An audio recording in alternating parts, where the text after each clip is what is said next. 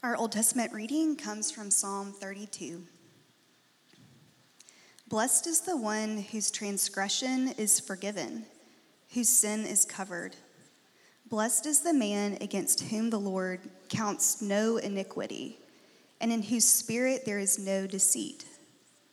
For when I kept silent, my bones wasted away through my groaning all day long.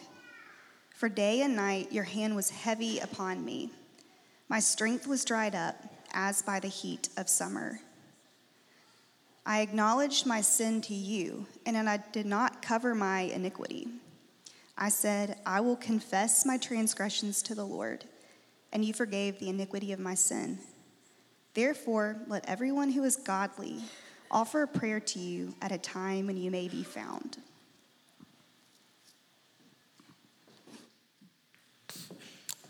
And from Matthew chapter 6, beginning in verse 7.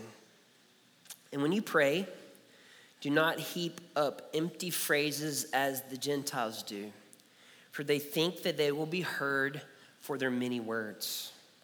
Do not be like them, for your Father knows what you need before you ask him. Pray then like this: Our Father in heaven, hallowed be your name.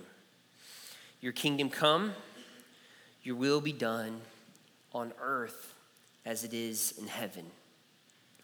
Give us this day our daily bread, and forgive us our debts as we also have forgiven our debtors. And lead us not into temptation, but deliver us from evil. Verse 14. For if you forgive others their trespasses, your heavenly Father will also forgive you. But if you do not forgive others their trespasses, neither will your Father forgive your trespasses. This is the word of the Lord. Let's pray together. Lord, in your kindness and in your mercy, we ask in this moment that you would do the thing that only you can do, and it's the thing you've promised to do. And that is by the power of your Spirit, would you shine light on these words that are in your word? Lord, would you shine light on the words that I've prepared? And Lord, would you shine light in the places in our hearts where the light needs to be shown? Lord, and would you use these words to great effect in our hearts and in our souls? And it's in the name of Jesus Christ, our Lord, we pray. Amen.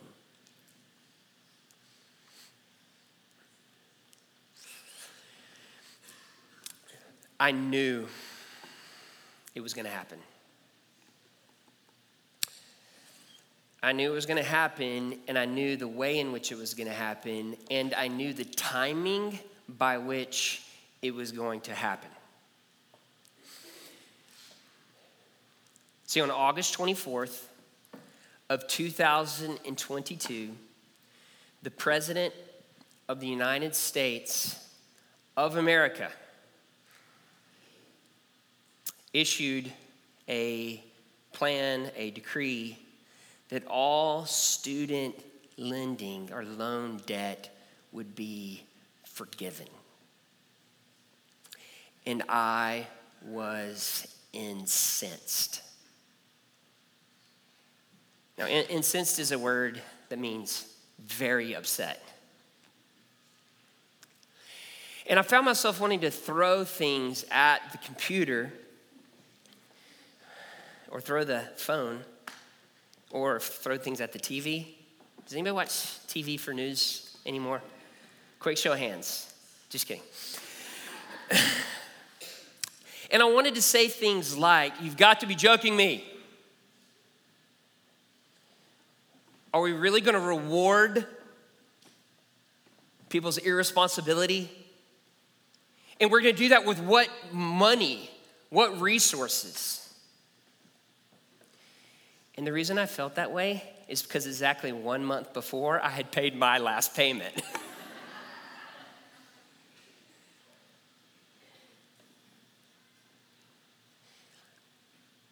I'm not talking about politics anymore. what is it about forgiveness that offends us so deeply?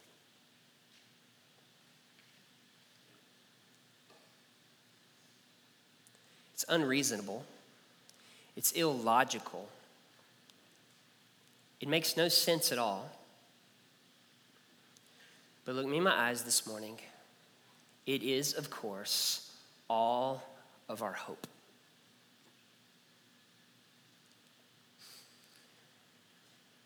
In our relationship with God, in any kind of relationship we hope to have with each other. A counselor and a mentor said to me one time, forgiveness is the thing that makes the world go. It's the only way it works. See, forgiveness is a deeply offensive notion unless you happen to be the one in deep need of it at the time.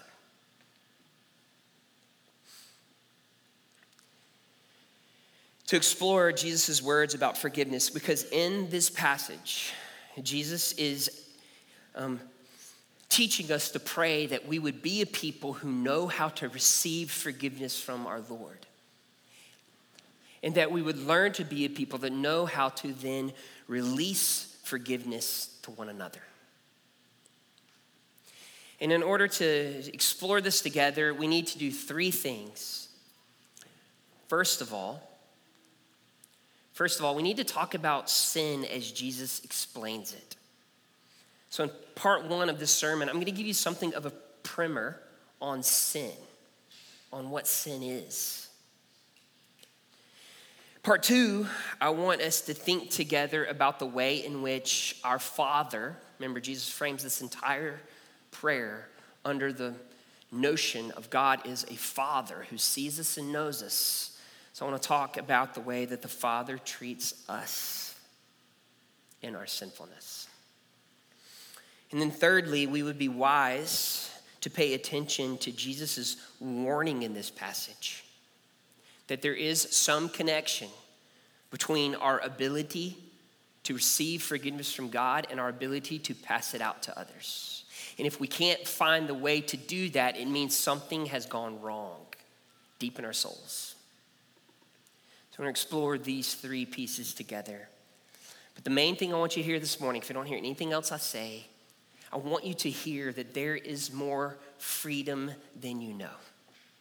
That in Christ, there is much freedom to be lived. There's deep freedom in forgiveness.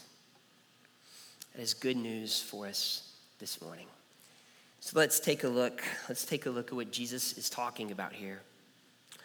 Look with me at verse 12. And forgive us our debts as we also have forgiven our debtors. Jesus is going to talk about debts here. The second part that I read in verses 14 and 15, he's going to use the word trespasses. When we recite the Lord's Prayer together here, we use trespasses. Other traditions use debts. Other translations will use trespasses. So let's just talk in a full way about what's happening here. First of all, just a primer on sin. In the Bible, sin is a complicated phenomenon, okay? The Bible is not going to just give us a definition for sin exactly, but it's going to give us metaphors and pictures. It's going to tell us stories. It's going to give us poems and images. It's going to give us didactic teaching. It's going to help us see what it looks like in the life of a community. In the letters of the Apostle Paul, for example, sin is a complicated idea, and let me just cover some of the bases. Sometimes the Bible will talk about sin as a weight that we bear, a burden that we carry around with us, that we just deeply want to be free of. Sometimes the scriptures will talk of sin as a stain, as a mark or a stain that we really deeply want to be cleansed of. Sometimes the scriptures will talk of sin as transgression, which is the idea of a line, something we knew to be the boundary that we purposely want to step over. Sometimes the scriptures will teach us that sin dwells somewhere in the deep desires and longings of our hearts, and our desires can be disordered to the point where we desire the wrong things. Sometimes sin in the Christian tradition and the scriptures is talked about almost as a posture, a curving in on ourselves, as we've talked about so often. Jesus will talk about sin as a sickness that we're infected with, that we deeply want to be healed from. The scriptures will talk about sin as a mark, something we're supposed to be, and we can't seem to hit that mark.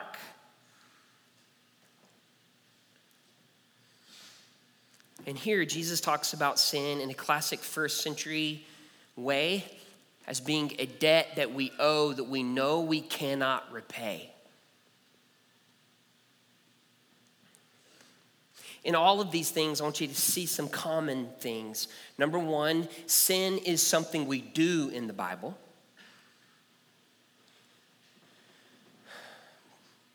But also, sin is something that we are. We are sinners. Now, in the scriptures, sin,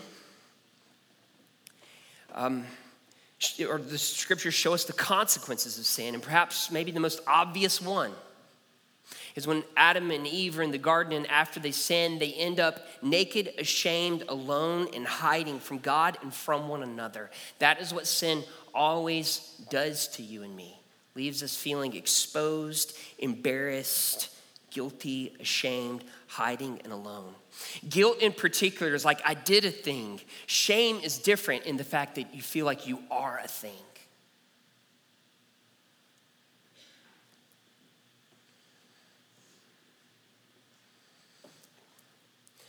Here's how bad it is.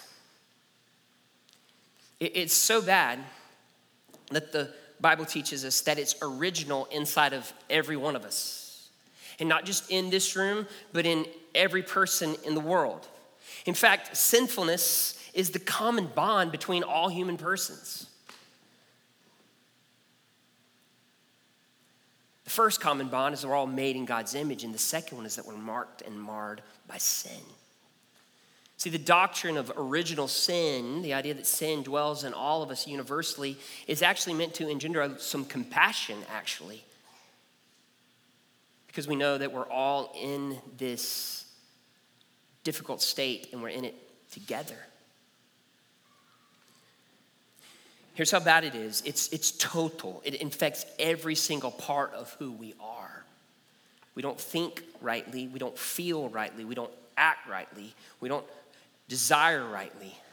We don't choose rightly. We don't respond rightly in every part of who we are.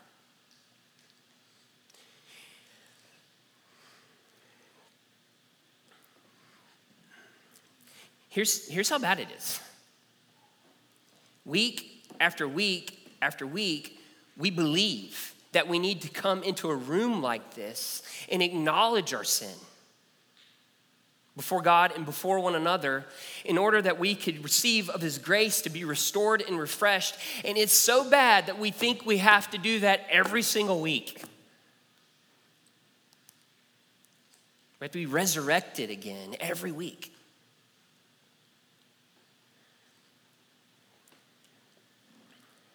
In other words, we know instinctively that we have this problem with sin, and we deeply need forgiveness. And that's what Jesus is telling us in verse 12.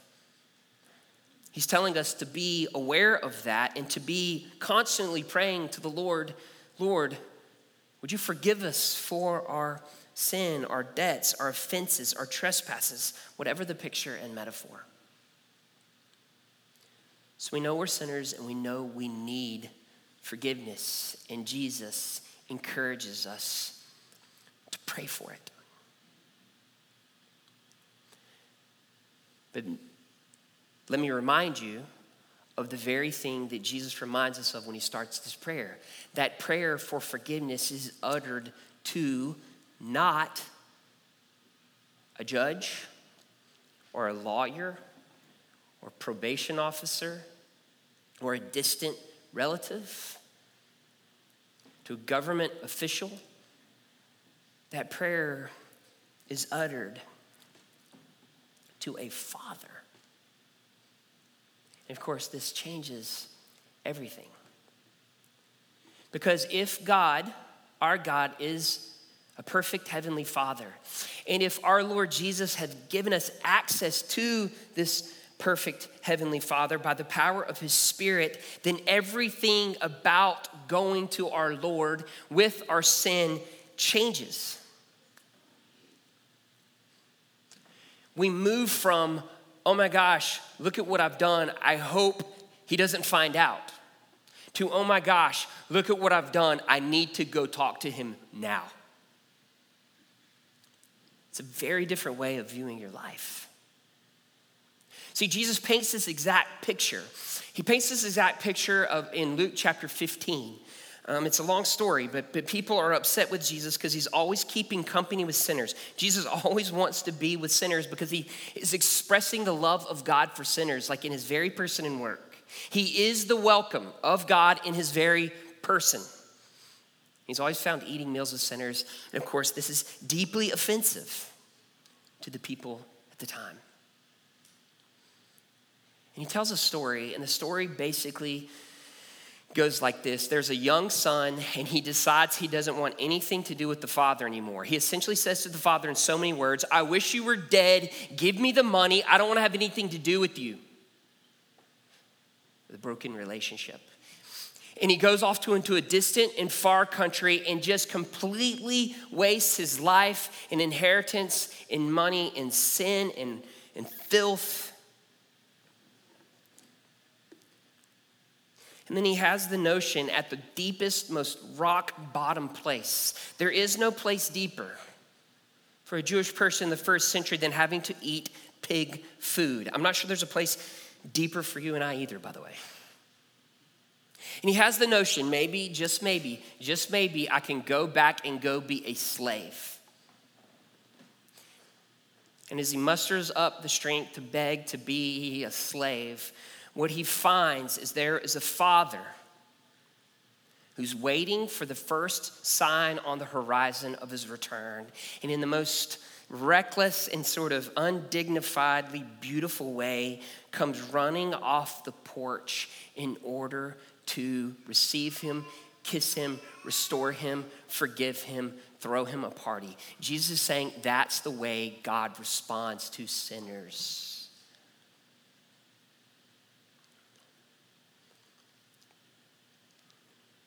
Y'all, every now and then, I know it's gonna be hard to believe, but every now and then my children do things that displease me.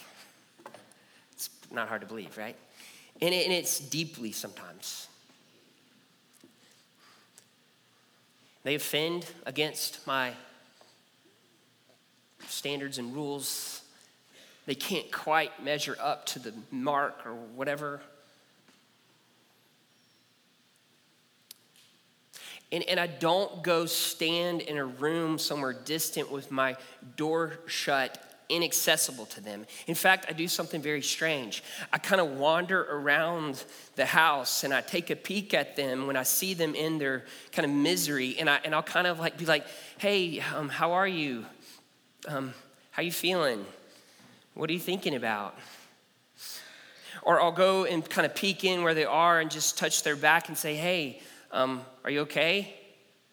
In other words, I'm looking for the slightest hint of request in their eyes for forgiveness. In the second I see it, all of my affection just bursts forth out of me.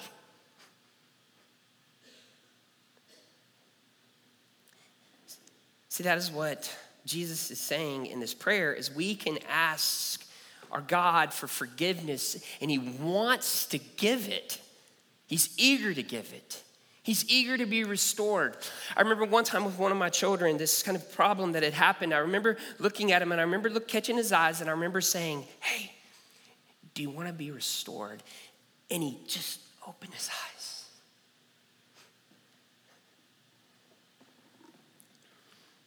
Y'all, my favorite moment in the life of our church, my favorite moment, okay? My favorite moment is when we're together and you're all standing there and you confessed your sin. And we give a couple quiet moments for you to think about that. And then I promise y'all, I see it every single week. When I tell you of the forgiveness and mercy that is found in the person and work of Jesus, in a room this size, I can actually see like breath, exhale. I can actually see sometimes quiet or closed eyes begin to squint with joy. I can see smiles crack in the corners of your lips sometimes. Just like when we take communion together, I see all the munchy jaws. When you hear of Jesus' forgiveness, I see this kind of like collectively. And Jesus is saying, if God is that way, and he is, and if I've given you access to the Father, and he has, then praying for forgiveness of sins is the most freedom thing you could possibly do.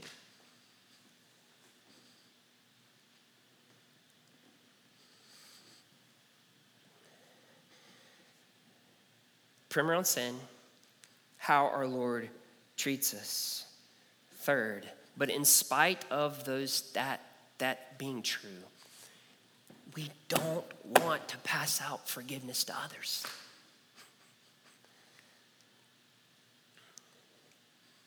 We want to throw our phone or throw something at the screen and be like, you've got to be joking me.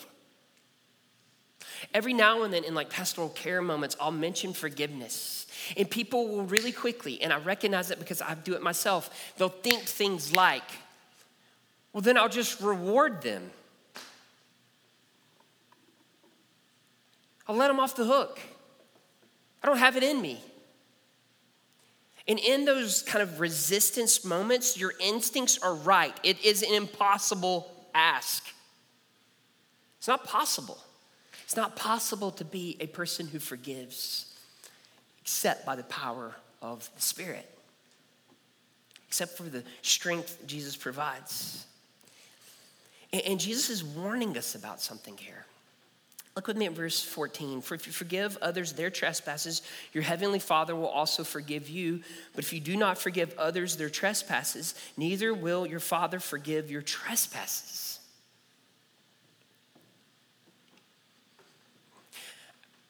This is probably, we could spend weeks on this.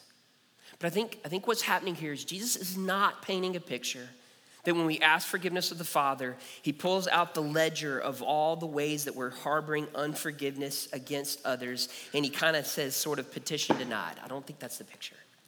But what Jesus is saying is the condition of the heart that has freely received the forgiveness of God is changing in such a way that it freely passes out forgiveness to others. In other words, the people among you that are the most gracious, the most merciful, are usually the ones who understand the depth of their own forgiveness kind of deepest.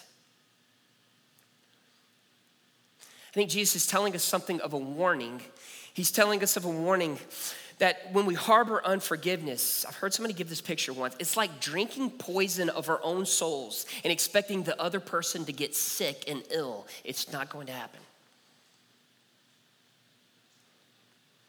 I think that's what Jesus is talking about. But the fact that he's talking about that deeper heart issue is not supposed to mute the warning. When we find ourselves harboring a lack of forgiveness, there is a connection between our ability, our understanding of God's forgiveness. Just let me give you one story that Jesus tells related to this in this same Gospel of Matthew. In the same Gospel of Matthew, he tells a story of a servant who owed a big debt to a master.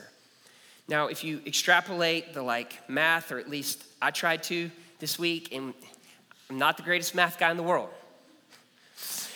But Jesus says that this person owes 10,000 talents. A talent is the equivalent of 20 years of salary. So 10,000 times 20 of whatever salary is. In other words, it's ancient Greek for a lot of money.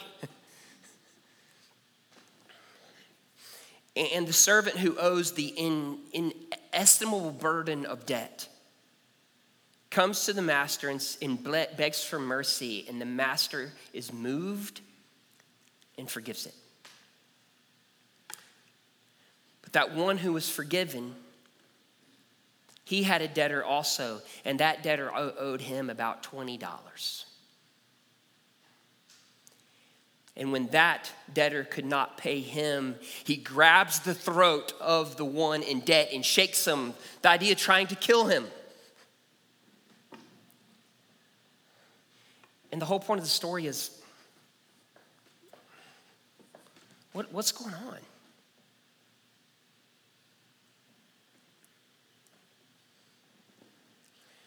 But the good news of the gospel, that is not the way that the Lord Jesus has treated you.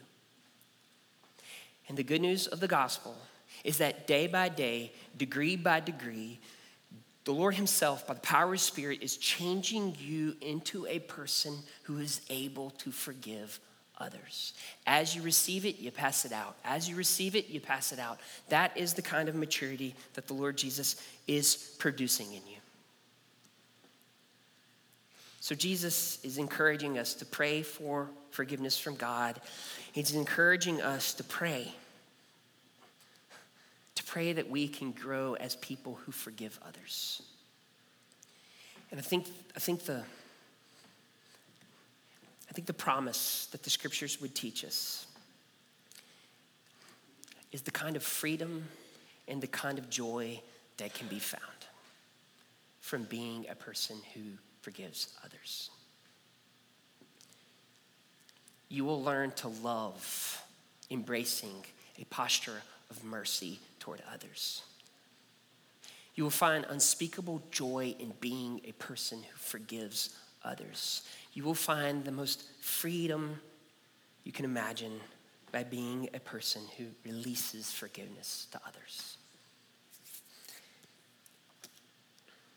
Last bit, what are we really praying here when we pray this prayer? I want to just kind of put it in other words for us to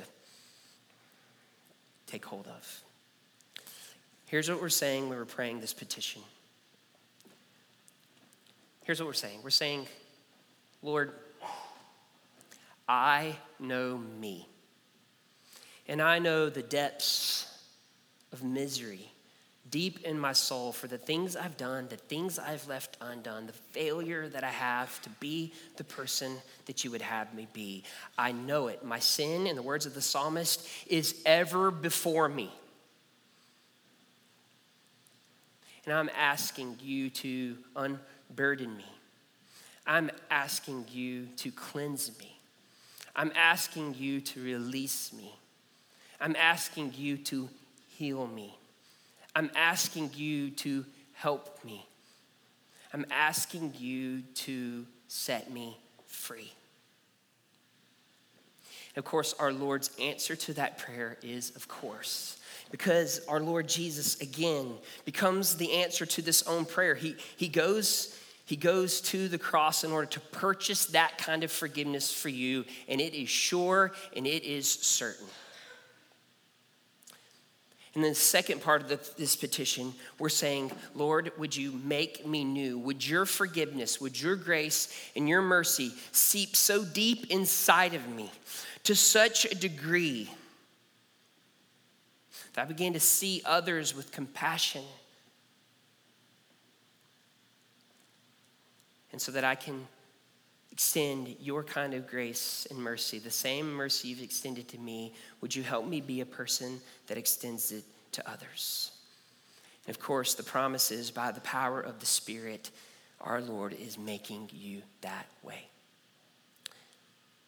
I think we're praying a third thing when we pray it, because we pray this prayer corporately together. We're saying, Lord, would you now also help Grace Fellowship be the kind of community that's marked by mercy and grace and forgiveness and repentance and healing and restoration? Would you bind up the broken relationships that exist even in this room right now? Would you make us a people of mercy?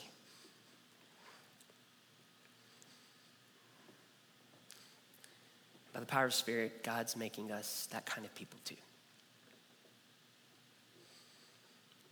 you can be more free than you can possibly imagine. Amen. Let's pray.